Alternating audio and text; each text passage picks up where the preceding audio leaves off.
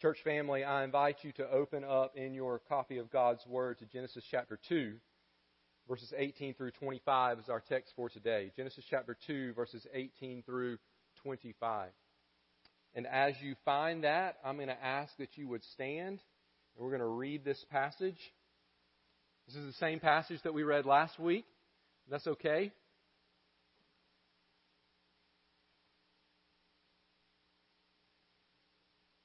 We're going to begin in verse 18. Genesis chapter 2. God's Word says this, "Then the Lord God said, 'It is not good that the man should be alone. I will make him a helper fit for him.' Now out of the ground the Lord God had formed every beast of the field and every bird of the heavens and brought them to the man to see what he would call them. And whatever the man called every living creature, that was its name. The man gave names to all livestock and to the birds of the heavens and to every beast of the field. But for Adam there was not found a helper fit for him. So the Lord God caused a deep sleep to fall upon the man, and while he slept, took one of his ribs and closed up its place with flesh. And the rib that the Lord God had taken from the man he made into a woman, and brought her to the man. Then the man said, 'This at last is bone of my bones and flesh of my flesh. She shall be called woman, because she was taken out of man. Therefore a man shall leave his father and his mother, and hold fast to his wife, and they shall become one flesh. And the man and his wife were both naked and were not ashamed.'" This is God's Word for His church today. You may be seated. The title of our message today is the same as our title last week, God's Design of Man and Woman. One author said this of Genesis chapter 2. He said, "The destiny of the human creation is to live in God's world with God's other creatures on God's terms." I agree with him. In other words, God sets the rules, not us. And as we have seen, God's rules, God's design for human life is good. It is good for humanity. It is good for the glory of God. God's rules, His design, lead to life, not death. Lead to human flourishing, not human demise.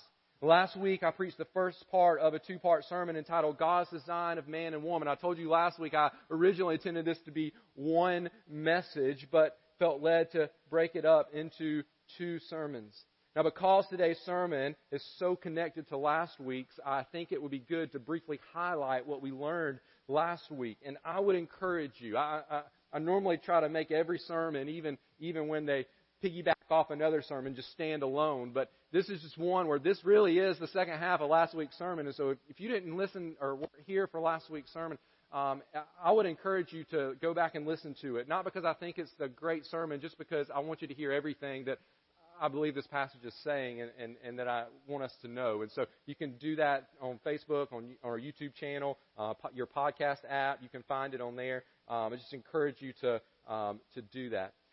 But I do want to highlight real quick what we talked about. When it comes to God's creation of humanity, we've seen in the first two chapters of Genesis that God specifically created humans in His image, and that He specifically created humans male and female. And He made both in His image, which means that humanity existing as male and female are essential parts of God's original design, which, as God said, I want to keep reminding us of this because the world says the opposite. God said of His original design, it was very good. It was very good. Because both male and female are made in the image of God, both have equal value and worth in God's eyes. And yet we see in Genesis chapter 2 that God made man and woman distinct from one another. And this distinction between male and female is not an inconsequential detail in the creation account. In fact, I think Genesis 2 is written in such a way to highlight the distinction between male and female. Last week I gave you a main idea statement, and I want to change it just slightly for today, okay? Hopefully make it a little bit better. And that's this: God's design of man and woman provides an essential distinction for the flourishing of human society to the glory of God. To the glory of God. Now, last week I left off that ending, to the glory of God, and I was a little convicted about that this week. I should have included it. While I absolutely believe God's original design of humanity, which includes the essential distinction between man and woman, does very much so promote the flourishing of human society, I don't want us to think that the flourishing of human society is the main goal of life. Ultimately, God's design of humanity is for His glory, which means God has designed humanity to flourish not merely for the sake of human flourishing, but ultimately for the sake of His own glory. Which means then, this is why I think it's important, it means then that when we reject God's design of humanity, we're not merely rejecting that which is good for humanity, we are rejecting that which brings glory to God. And there are dire consequences for all who reject God. As Romans chapter 1 verse 18 says, "For the wrath of God is revealed from heaven against all ungodliness and unrighteousness of men, who by their unrighteousness suppress the truth." Yes, we want humanity to flourish, but because there's a greater reason for humanity to flourish, and that is the glory of God. Now, last week I shared with you two truths we learned from Genesis 1, 18 through 25. The first is this. This is from last week, again, so I'm going to go quickly. God designed humanity to be built upon the clear necessity of both man and woman. In Genesis 2:18, we see that something was missing from God's creation. God said, "It's not good that man should be alone. I will make him a helper fit for him." And so we see in this passage that God added the missing piece. He made a woman from the man and He gave her to the man. Both male and female are necessary. We need men and we need women in order for society to flourish. And not just human society as a whole, but families in particular need a man and a woman. And churches need men and women for the home and the church to be all God designed them to be. But then we went on last week to look at a second truth. We spent a considerable amount of time on this truth last week. And that's this. God designed human society to be built upon the complementary distinctions between man and woman. Men and women are necessary and they're different. And those differences complement one another. Those differences are good. In a very real sense, we complete one another. Now, that does not mean that if you're single, somehow you're not fully human. It's not what that means. What it does mean, though, is that human society would be very short-lived if everyone was a man. Or if everyone was a woman. Society would not last very long. There would be no human flourishing. There would be the death, the end of society very quickly.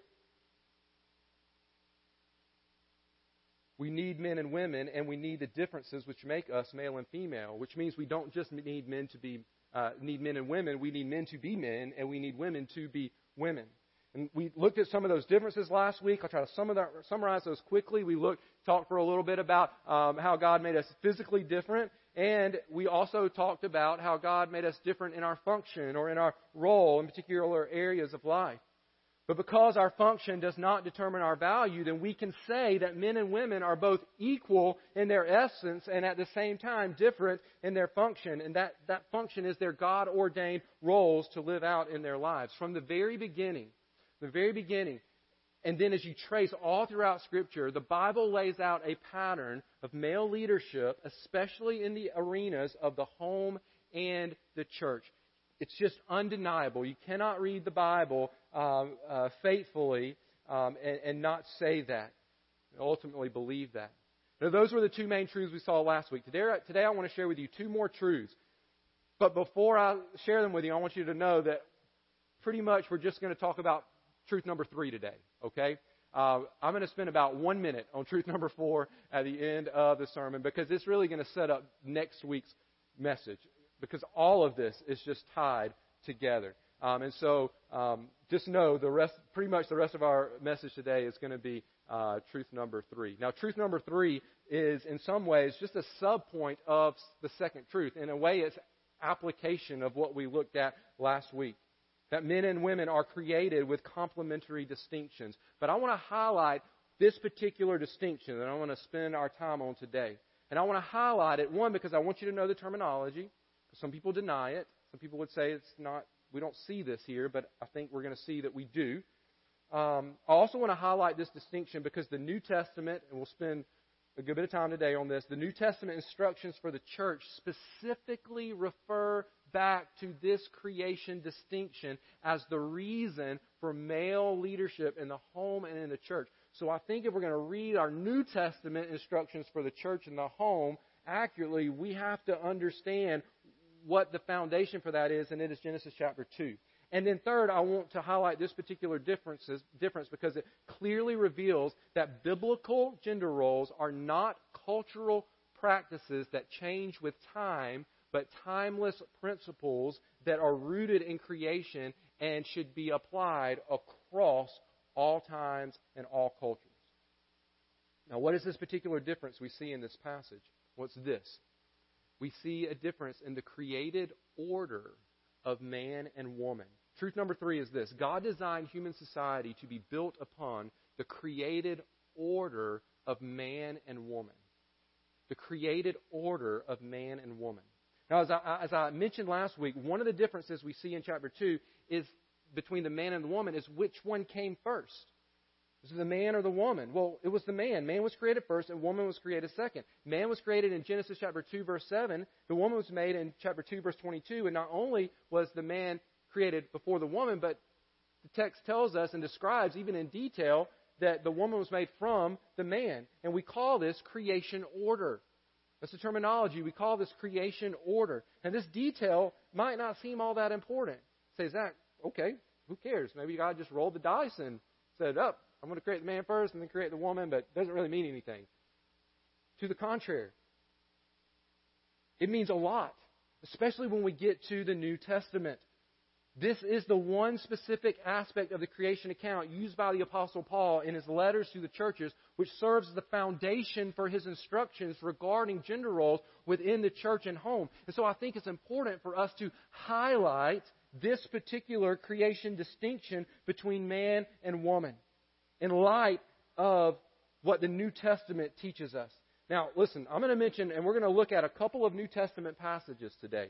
We don't have time to read and study these passages in their entirety, nor look at all the relevant passages that pertain to this topic. But I do want us to look at a couple of them with a very specific goal. And that goal is to see how Paul, as he writes these letters under the inspiration of the Spirit, uses Genesis chapter 2. What is Paul's, and because he's writing under the inspiration of the Holy Spirit, God's understanding of Genesis chapter 2. What did he want us to learn from how he designed man and woman, specifically the creation order? I want to start with 1 Corinthians 11. 1 Corinthians 11. So if you'd like to turn there, you can. You don't have to. I'm not going to read a long passage from there. I'm just going to highlight a couple of verses and I'll read them. But if you want to flip there, that would be great. I'll leave that up to you. In 1 Corinthians 11, Paul is giving instructions regarding head coverings for women in the context of the gathered church. Again, I have to reiterate, we don't have time to get into all the details of this passage. But let me just say that I think as we study that passage, we see that the head covering was a cultural application of the timeless principle of male leadership in the home and in the church. I really want us to focus on the timeless principle for right now. In 1 Corinthians chapter 11, verse 3, Paul says this, "But I want you to understand," I'm reading from the Bible, "but I want you to understand that the head of every man is Christ, the head of a wife is her husband, and the head of Christ is God." And so in the sphere of the home, in that verse, we see male leadership being commanded. Now, just as a side note, I just have to say this because it's here. If we think that somehow that's an inferior role, a wife submitting to her husband, I want you to realize that the passage says that Christ submits to God. There's nothing inferior about Jesus when compared to his Father. In fact, they're perfectly equal. It's just that Jesus has a different role, different function than God does. But then Paul talks about the requirement for wives to only pray or prophesy in the church under the authority of their husbands. And again, the cultural application in the city of Corinth was some sort of head covering. But the timeless principle is male leadership in the church. And I say timeless principle. I say that word timeless, which means this principle of male leadership in the home and in the church stretches across all generations and cultures because Paul specifically roots it not in the current cultural practices of the city of Corinth, like, well, this is just what people in our day and time do. He doesn't say that. He roots this principle of male leadership in the home and in the church in the creation order of Genesis chapter 2. In that very passage in 1 Corinthians 11, Paul says this in verses 8 through 10. He says, "For," that means, here's why. So if anybody wants to raise their hand and say, why, Paul? Why, Paul, should there be male leadership in the home and in the church? He says, let me answer that for you. "For man was not made from woman, but woman from man. Neither was man created for woman, but woman for man. That is why a wife ought to have a symbol of authority on her head. There he transitions to the cultural application of that timeless principle. Do you see what Paul is doing? He is giving the church at Corinth instructions regarding the roles of men and women in the home and church. Men are to have the responsibility of leading, and women are to submit to male leadership as they serve in various ways, such as in this case, in 1 Corinthians 11, the text says praying and prophesying. But here's the main thing I want you to notice. In what does Paul root his instructions for these gender roles in the church and home? Does he root them in the cultural climate of the city of Corinth? No. Does he root them in Old Testament law, some of which is not applicable today? No. Does he root them simply in tradition, saying that this is just the way it's been done for a long time and so we shouldn't change it? No, not exactly. He does root gender roles in something that happened a long time ago, but it was not in the tradition of man, something that man made up. He roots these gender roles in one of the very first things that ever happened in the history of the world, and it's something that he did. He roots these gender roles in the church and home in the fact that on day 6 of creation, God created the man first and then the woman, and that He created the woman for the man and not the man for the woman. I'm only giving you the Bible's understanding of Genesis chapter 2. God has interpreted Genesis chapter 2 for us. And so we're just looking at God's understanding of His work in creation account. Paul very clearly looks back to the creation order in Genesis chapter 2 as the basis for male leadership in the home and the church. And that means, that's why I'm stressing this, because this argued against this in our culture today and even in some churches. Well, that doesn't apply today. That's just something way back when. Paul, God's Word, is saying, no. It's a timeless truth to be obeyed in every generation of human existence, regardless of the culture in which we live. Now, the specific application could change. For instance, head coverings in a culture may or may not convey submission to authority. In Corinth, they did. And so Paul says to women, wear them when you pray and prophesy. Because that was a cultural application of this timeless principle. But regardless of the specific application, what is non-negotiable for all people in all times is that God's creation order of men and women means men are created by God to lead and women to follow their leadership most clearly. And there's specifics in here. Again, we're not saying everything that could be said, but most clearly in the realm of the home and in the church. More could be said about this passage. A lot more could be said, but I can just highlight certain verses for our purposes today. I want us to go to another New Testament passage where we see male leadership in the church being rooted in God's creation order. And that's Paul's first letter to Timothy, 1 Timothy. So if you want to flip there, you can. We're going to look in 1 Timothy chapter 2. Now, I got to at least set the context for you. Paul is specifically talking about the church here. He is giving instructions for the gathering of the church. Okay, that's the context in which he's writing. He's writing to Timothy, who is kind of in a pastor role, helping the church in Ephesus be what they're supposed to be for the glory of God. And so he's talking about the setting of a church. And he says this in 1 Timothy chapter 2, verse 11 through 13. Let a woman learn quietly with all submissiveness. I do not permit a woman to teach or to exercise authority over a man. Rather, she is to remain quiet. For Adam was formed first, then Eve. I'll start with the first part, his kind of instructions there. Because these words can very easily be misunderstood, I want you to remember what I said about the context, and I want us to pay very careful attention to the words, what Paul is saying and what he's not saying. Paul is not saying a woman can never open her mouth at a church gathering.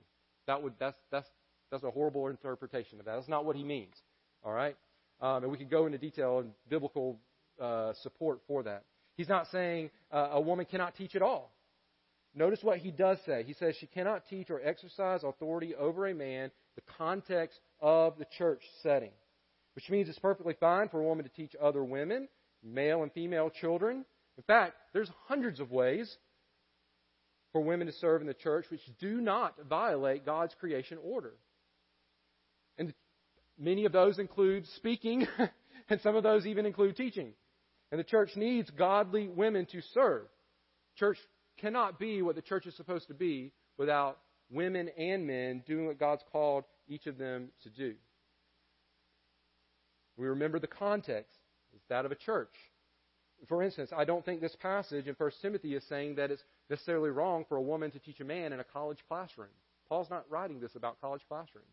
He's writing this about the church. He's giving these instructions to a pastor of a church in Ephesus.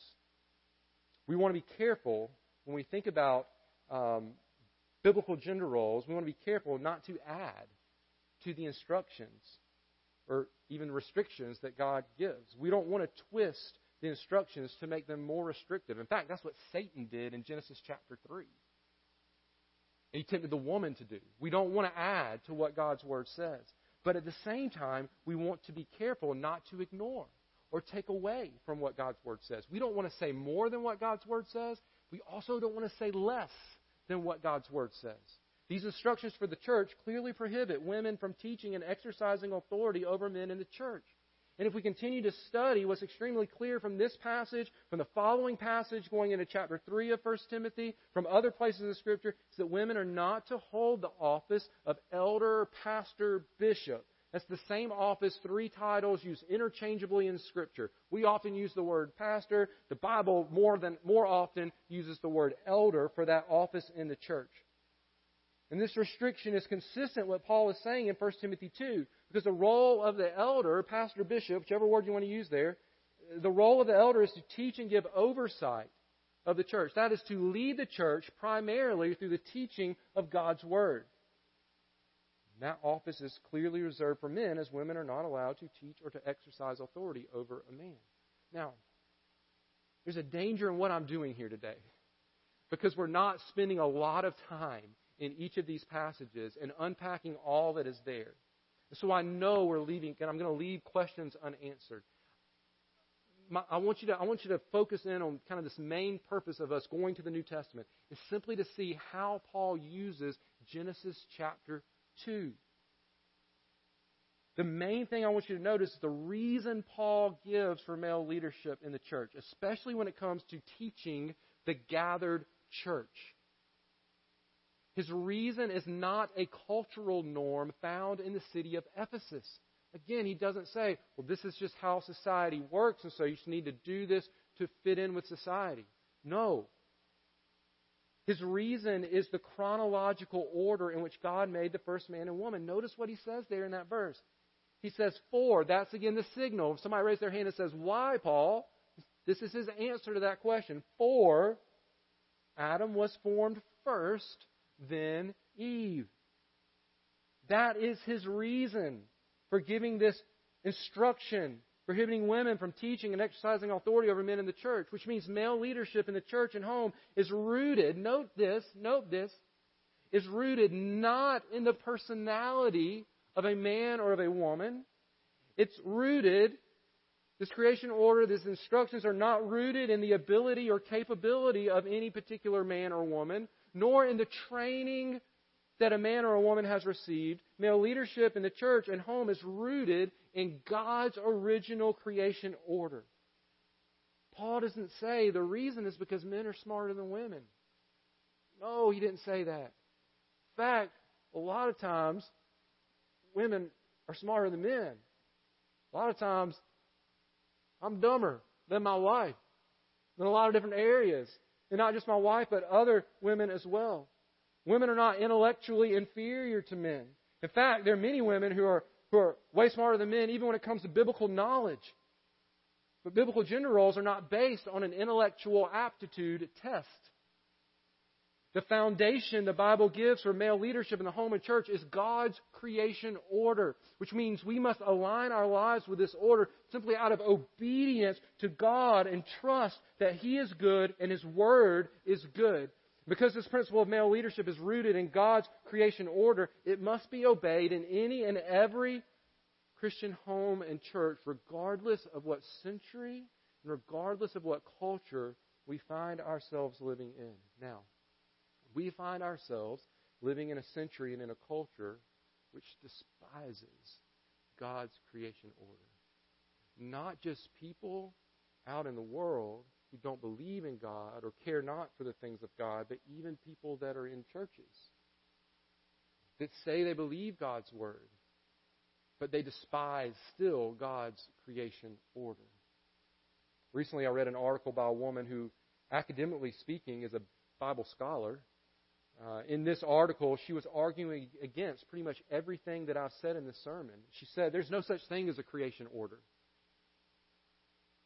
Clearly, from Genesis through the New Testament, we see the Bible testifying to a creation order and its ongoing importance for our lives.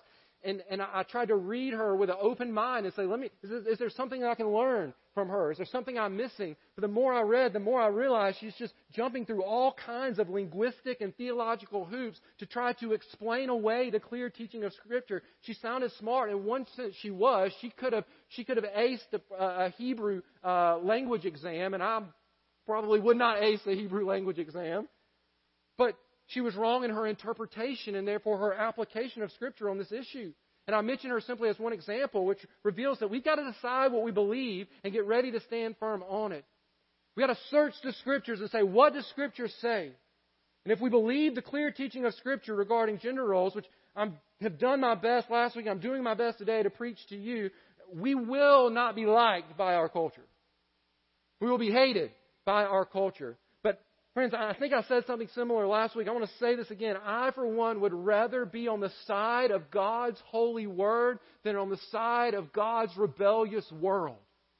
For all flesh, Isaiah says, is like grass, and all its glory is like the flower of grass. The grass withers and the flower falls, but the word of the Lord remains forever. Now, thankfully, our church and our denomination of churches holds firm to the teaching of God's Word regarding biblical gender roles in the home and in the church, which are based, as we've said, in creation order of Genesis 2 and then are upheld throughout the Bible. It doesn't mean we always apply these beliefs the way that we should. We're humans. Our churches are made of human people. Our denomination of churches is made of human people, and we don't always apply these the right way. But we do affirm these beliefs, and I'm thankful for that. And sometimes that means we're ridiculed by our society. Sometimes that means people leave our churches and denominations. Recently, a very prominent lady in our own denomination announced she was leaving the Southern Baptist Convention. And I think she gave several reasons for that. Some may have been some more legitimate reasons, but one of the reasons was this exact issue that we're talking about today.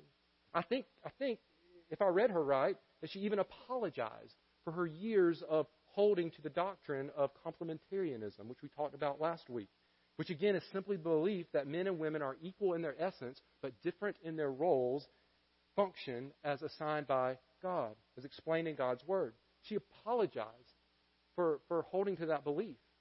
I'm not denying at all that she's helped many women through the years, through her teaching and conferences and Bible study curriculum and books that she's written. I'm not denying that at all, but it appears that at this point now she's caved to cultural pressure on this issue, and so if her beliefs don't align with what we believe as a denomination of churches, then she needed to leave. It doesn't mean that God may not still be able to use her in different ways, but it's okay. We need to stand firm on this teaching of God's Word. Now, have there been men in the home and in the church who have abused their God-given role of leadership? Absolutely. Absolutely. Unfortunately, in many and numerous ways. And any time a man or a woman finds that he or she has applied what God's Word says in a wrong way that would bring dishonor to God and has stepped outside the bounds of Scripture, there needs to be repentance for sure. But they are wrong, not the Bible. Have men abused their positions of leadership? Absolutely, but they are wrong, not the Bible. We don't respond to a sinful application of God's Word by rejecting the clear teaching and principles of God's Word. Now, I know I've just picked two women as negative examples that I've shared with you, but there are plenty of men in churches and denominations of churches throughout our society who have also caved on this issue and fully support women serving in the office of elder in the church, who gladly sit under the teaching of women in the church, and who reject male leadership in the home, all of which is a rejection of the clear teaching of Scripture. And yet at the same time, there are many men and many women who are standing firm upon God's Word in this area. There are many men and women who are holding firm to God's design of men and women despite the cultural backlash. Recently, I attended a trustee meeting of one of our seminaries, one of our Southern Baptist seminaries, where I had the privilege of serving as a trustee. And one of the things we do as trustees is we elect faculty to the seminary there. But before the faculty is elected, we make sure, to the best of our ability, that they hold to our doctrinal convictions, that they're teaching what we believe the Bible teaches. And one of our doctrinal convictions of our seminary, that all of our seminaries, and specifically the one that I serve as trustee at, one of our doctrinal convictions is the belief that the Bible teaches complementarianism. And praise God, there are both men and women who we as trustees have the privilege of electing to serve in the role of faculty who wholeheartedly affirm the teaching that we've seen in God's Word here today. Recently, we elected a woman to the faculty there who is very, very smart, has an incredible understanding of God's Word. She has an incredible gift of teaching God's Word, but she's not trying to serve as pastor of a church. She's not trying to use her God-given gifts and abilities to exercise authority over men in her church. And it's not because she lacks the ability or lacks the training or lacks the biblical knowledge, but it's because she believes exactly what God's Word teaches on this issue. And instead of rejecting biblical gender roles, she's using her gifts that God has given her to train women in seminary to be highly trained, intellectually astute, biblically intelligent ministers to women and children in the churches and homes where they will eventually serve.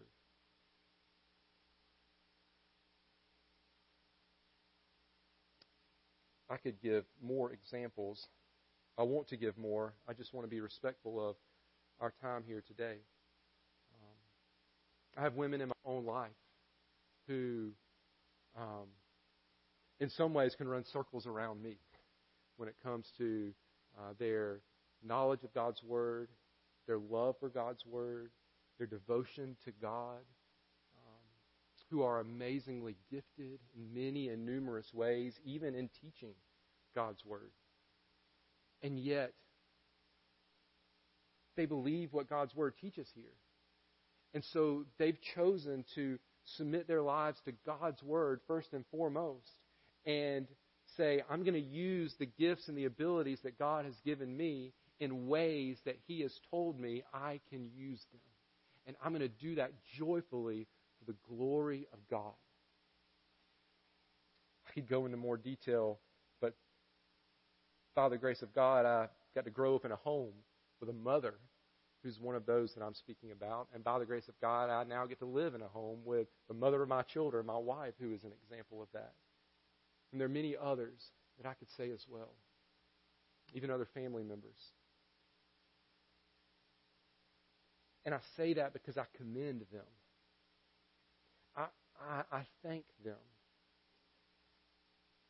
for standing up for what the Bible teaches in a society that hates us for believing what I am preaching here today.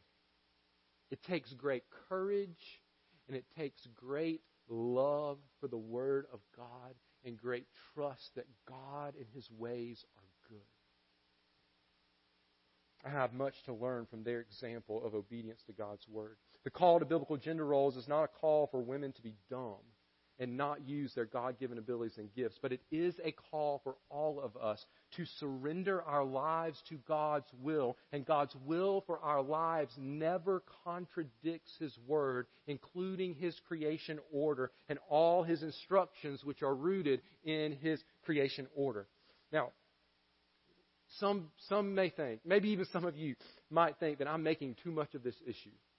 Certainly the doctrine of salvation by grace alone, through faith alone, in Jesus Christ alone is more important than the role of men and women in the home and the church. Certainly the doctrine of the Trinity, the doctrine of the divinity of Christ, the doctrine of the incarnation of Christ are more important doctrines than complementarianism. And in one sense, I would agree. I don't think a person's salvation is determined by the view that they hold on gender roles. However, any time, and this has been confirmed even this week in things that I've read and things that I've seen and listening to other people, anytime we reject any biblical doctrine, regardless of its level of theological importance, we are setting ourselves up to start sliding down the slippery slope of throwing aside more and more and more and more biblical doctrine. For instance, churches and denominations who years ago rejected the Bible's teaching regarding the roles of men and women in the church and began allowing women to serve as pastors, many of those churches and denominations are now allowing practicing homosexuals to not only become members of their church, but to serve in the role of pastor and as leaders in their denominations. That didn't happen overnight. They took one small step away from God's Word. It's made the next step a little bit easier and the next step a little bit easier as the culture around them changed.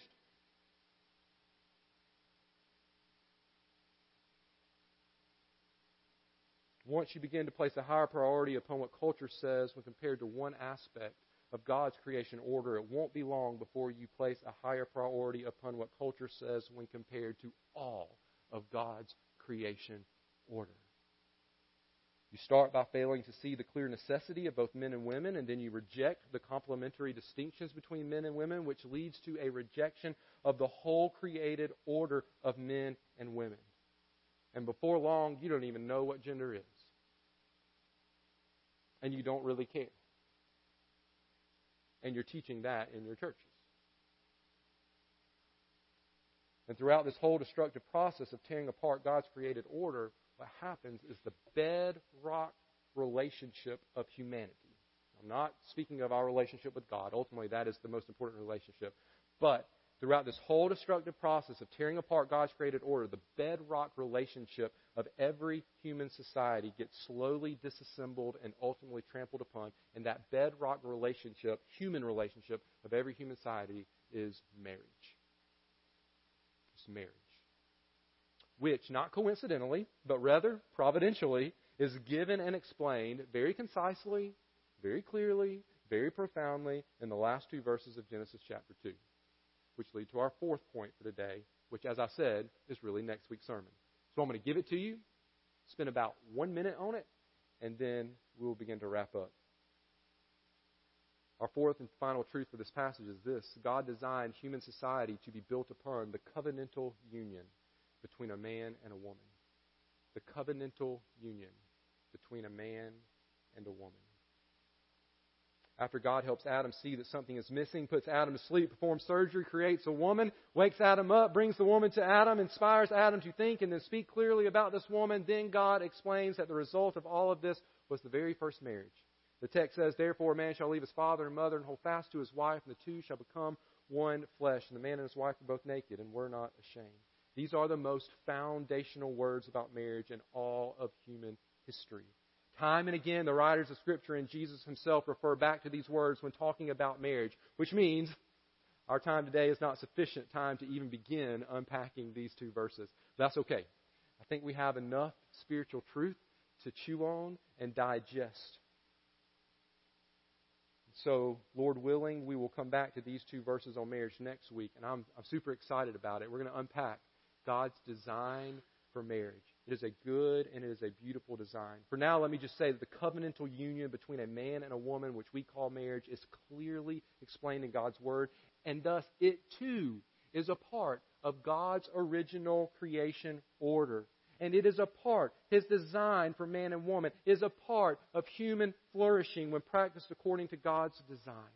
And so God designed human society to be built upon the clear necessity of both man and woman, upon the complementary distinctions between man and woman, upon the created order of man and woman, and upon the covenantal union of a man and a woman. And these truths are foundational for any human society to flourish, remember, ultimately, to the glory of God. Now let me close by saying this. We are looking at Genesis chapter 2. At God's world when it was perfect. In Genesis chapter 3, a drastic change takes place.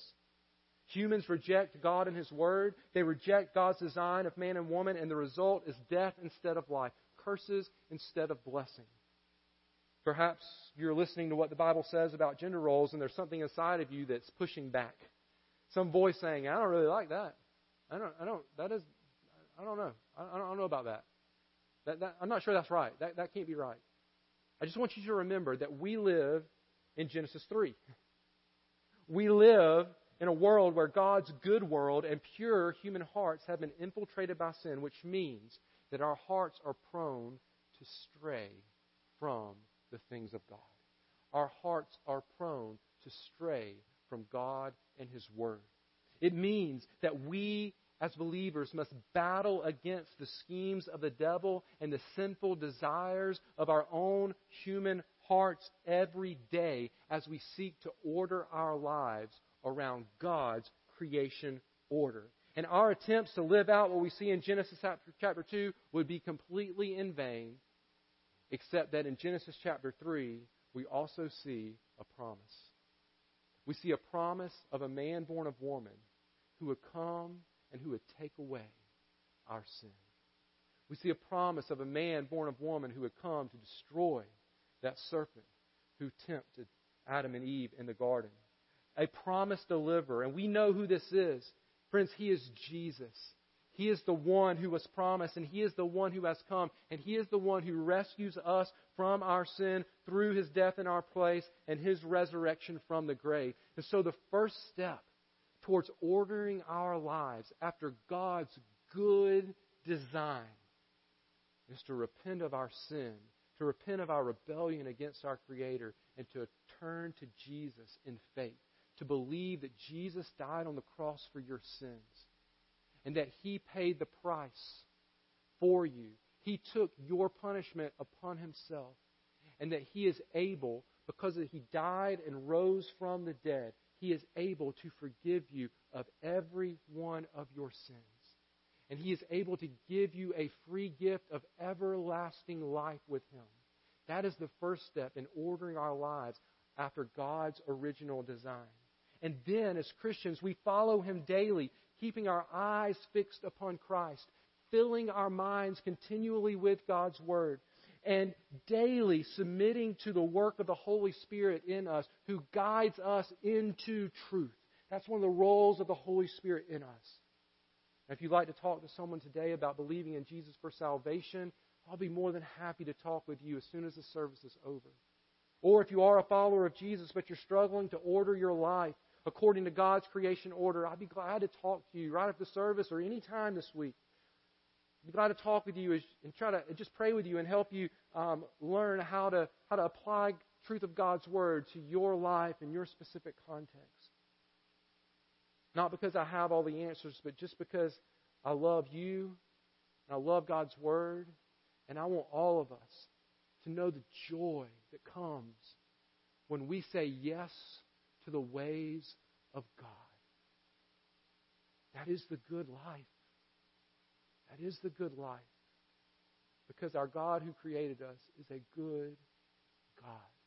If you don't believe that, just look at the cross. Just look at the cross. He loves you. He loves me very much. Would you pray with me? Heavenly Father,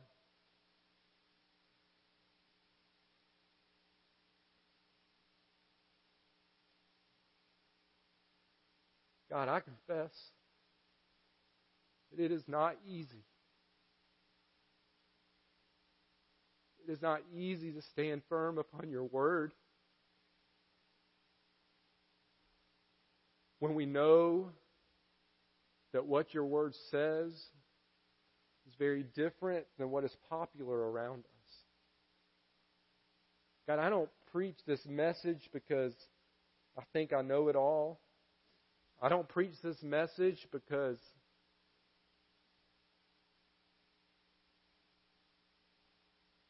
it's just the way I was raised believing this. God, I simply preach this message because I love your word. And your word is proven to be true and good in my life time and time again. And God, every time we stray from your word in any area, though it may seem good in the short run, it always leads to destruction. So God, I pray that you would help us continue to learn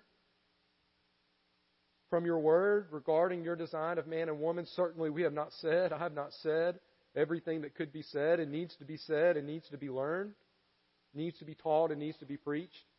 God, that takes a lot of time, even a lifetime. But God, I do pray that we would submit our lives humbly to your word, both women and men. God, our hearts are prone to reject your teaching. The hearts of women, the hearts of men. But thank you for Jesus, who rescues us from our straying, who, as the good and perfect shepherd and overseer of our souls, brings back his sheep at the cost of his own life. Not so that we would continue to reject your word and live life however we want to live and however our culture says we should live, but God, the Good Shepherd, has laid down his life so that we could and so that we can align our lives with your word. And God, as I prayed at the beginning of this service, not only for our own sake, not only for the sake of our own families and our own church, but Father, for the sake of the lost around us, because it is when we look different than the world around us that we shine brightly the light of Jesus Christ. That's when we adorn the gospel for the world around us, when we obey the truth of your gospel and the truth of your word. So God, as we lift our voices in praise to you, God, may you continue to work the truth of your word into our hearts and souls today. May you receive this next act of worship as pleasing and acceptable in your sight. In Jesus' name we pray. Amen.